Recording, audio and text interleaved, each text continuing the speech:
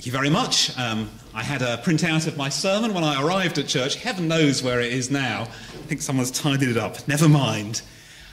We have been going through Matthew's Gospel, if you've been in the church regularly, forever, haven't we? I don't know when we started. It must have been years ago, 28 chapters. And this morning, we reached the end. So I did a little Googling about famous last words. I think my favourite famous last words were probably Oscar Wilde, who apparently last thing he said, well, these curtains are awful. One of us is going to have to go. So there we are.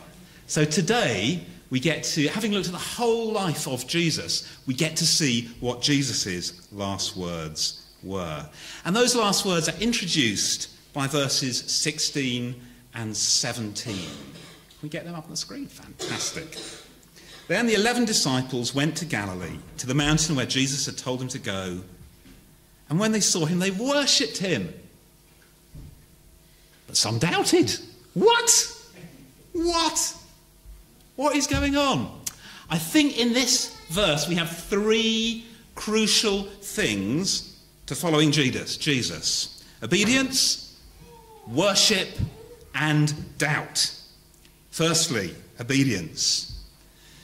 You have heard Rotendo and Zach and Joanne say that they are letting go of an old life and taking hold of a new life. And they are doing that because their new life is one of obeying Jesus. If you're lost and someone gives you directions, then you have to follow those directions if you want to get unlost. Yeah? Jesus is leading us out of death and into life. That's why we obey him, because we want to get out of the place that we are in into a new place. Secondly, worship. Does anyone like chocolate? Anyone else like chocolate? I have seen quite a lot of chocolate next door. I'm feeling encouraged about this. I want you to imagine you are eating a delicious ice cream sundae. Can you imagine that for me? And as you are savouring it, you exclaim, that is amazing. Worship is about enjoying and appreciating God. Because when we see God for who he really is, then everything else falls into place. Worship is about looking at God and responding in wonder and joy. The third one. What is this doing in here? They worshipped, but some doubted. Whatever you believe, you cannot avoid doubt at some point unless you choose not to think. And that's not very good for you. So doubt isn't a sin, it isn't a problem, it's an inevitable part of growing up and asking questions, because a doubt is simply a question. And if we face that question, then one of two things will happen. Either we will find a good answer to that question that will strengthen our faith, or we'll find out what we believed is rubbish. And we can stop it and try and believe something that more closely reflects reality. The only bad thing to do with doubts and questions is to bury them, because then the cracks start to spread under absolutely everything. Verse 18.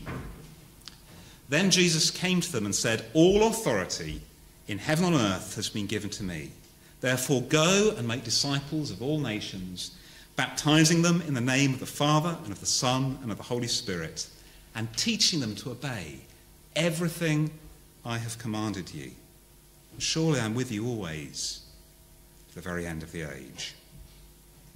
So, here are Jesus' last words. I have a question for the kids. Who has the last word? Your teacher or your head teacher? Shout out. Head teacher. Yes, absolutely. Okay.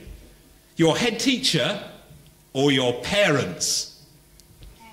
Yes! Excellent. This is good. Your parents or God? Yes. Okay, so a very simple question for all of us.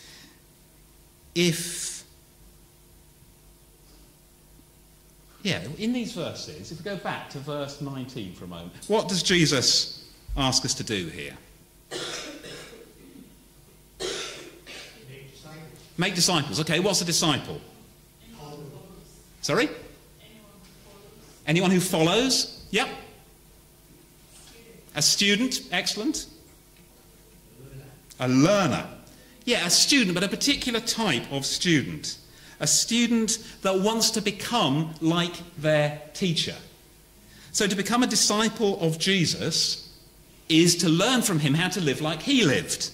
Yeah? Great danger of preaching off your phone is that it goes to sleep every 30 seconds. So we are wanting to help everyone everywhere become a student of Jesus, such that they learn to live their life like he lived his life. And notice who we're to make disciples of. All nations, all time. In other words, everyone, everywhere. If we can find anyone who God doesn't love, we can leave them out. Otherwise, it's everyone. Then we come to this strange little phrase, baptizing them into the name of the Father and the Son and the Holy Spirit. Baptism literally means to dip, to immerse, to dunk, if you like. Jesus died taking our sin, our shame, our guilt on himself, to forgive us of our sin and to restore us to relationship with God. And on the third day, he rose again to give us new and eternal life. And so when we baptize these three people in just a moment, it's a symbolic death as they go down into the water and resurrection when they come up again. When we baptize Rotendo and Joan and Zach in a moment, we're going to say, Jesus has forgiven you. Jesus has given you new life. And so we're burying their old life. And we're setting off on a new life. And we're baptizing them in the name of the Father and the Son and the Holy Spirit. In other words, we are welcoming them into God's family. Last verse, verse 20. We are to teach them everything that Jesus commanded, aren't we? Are we? Are we to teach them everything that Jesus commanded? Some people are starting to suspect the answer to that question might be no. Of course we're not to teach them everything Jesus commanded. They can read that for themselves in the Bible. We are teaching them to obey Jesus, everything that Jesus commanded. So, question, who has done a test or an exam recently? Aidan has. Who else? Zach, have you done exams recently? No? Lovely. Who else has? Rotenda, you have, haven't you? Yeah, Henry's had one? Tuesday. Who enjoys tests and exams? No. No, you do. Fantastic. Anyone who's got a test they want doing, that's your man over there.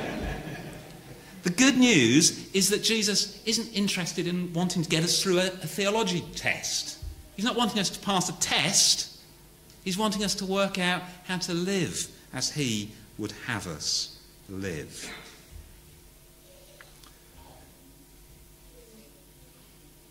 So we've looked at this story of Matthew's life. We've heard all the prophecies of his life and his birth and his death. We've seen his resurrection. And we've seen how through that he offers us new life and forgiveness of our sins. And now he is calling us to follow him into that worldwide mission, giving everyone everywhere the opportunity to become his student, to receive forgiveness and new life from him, and to learn from him how to live his life. And that's what Rotendo, and that's what Joan, and that's what Zach are doing this evening. They are burying their old life, and they are setting off on a new life, introducing anyone who will respond to Jesus. So that's what Matthew's gospel is supposed to produce. Us, Rotendos, Joans, Zachs, people are saying, I've experienced Jesus, he's amazing, I want to share him with the whole world. So in a moment, we are going to baptize them. And before a few of us get very wet, we're going to sing again, which will give me a moment to turn from respectable pastor in Marks and Spencer's shirt into baptism ninja. So if you'd like to stand, we'll sing one last song.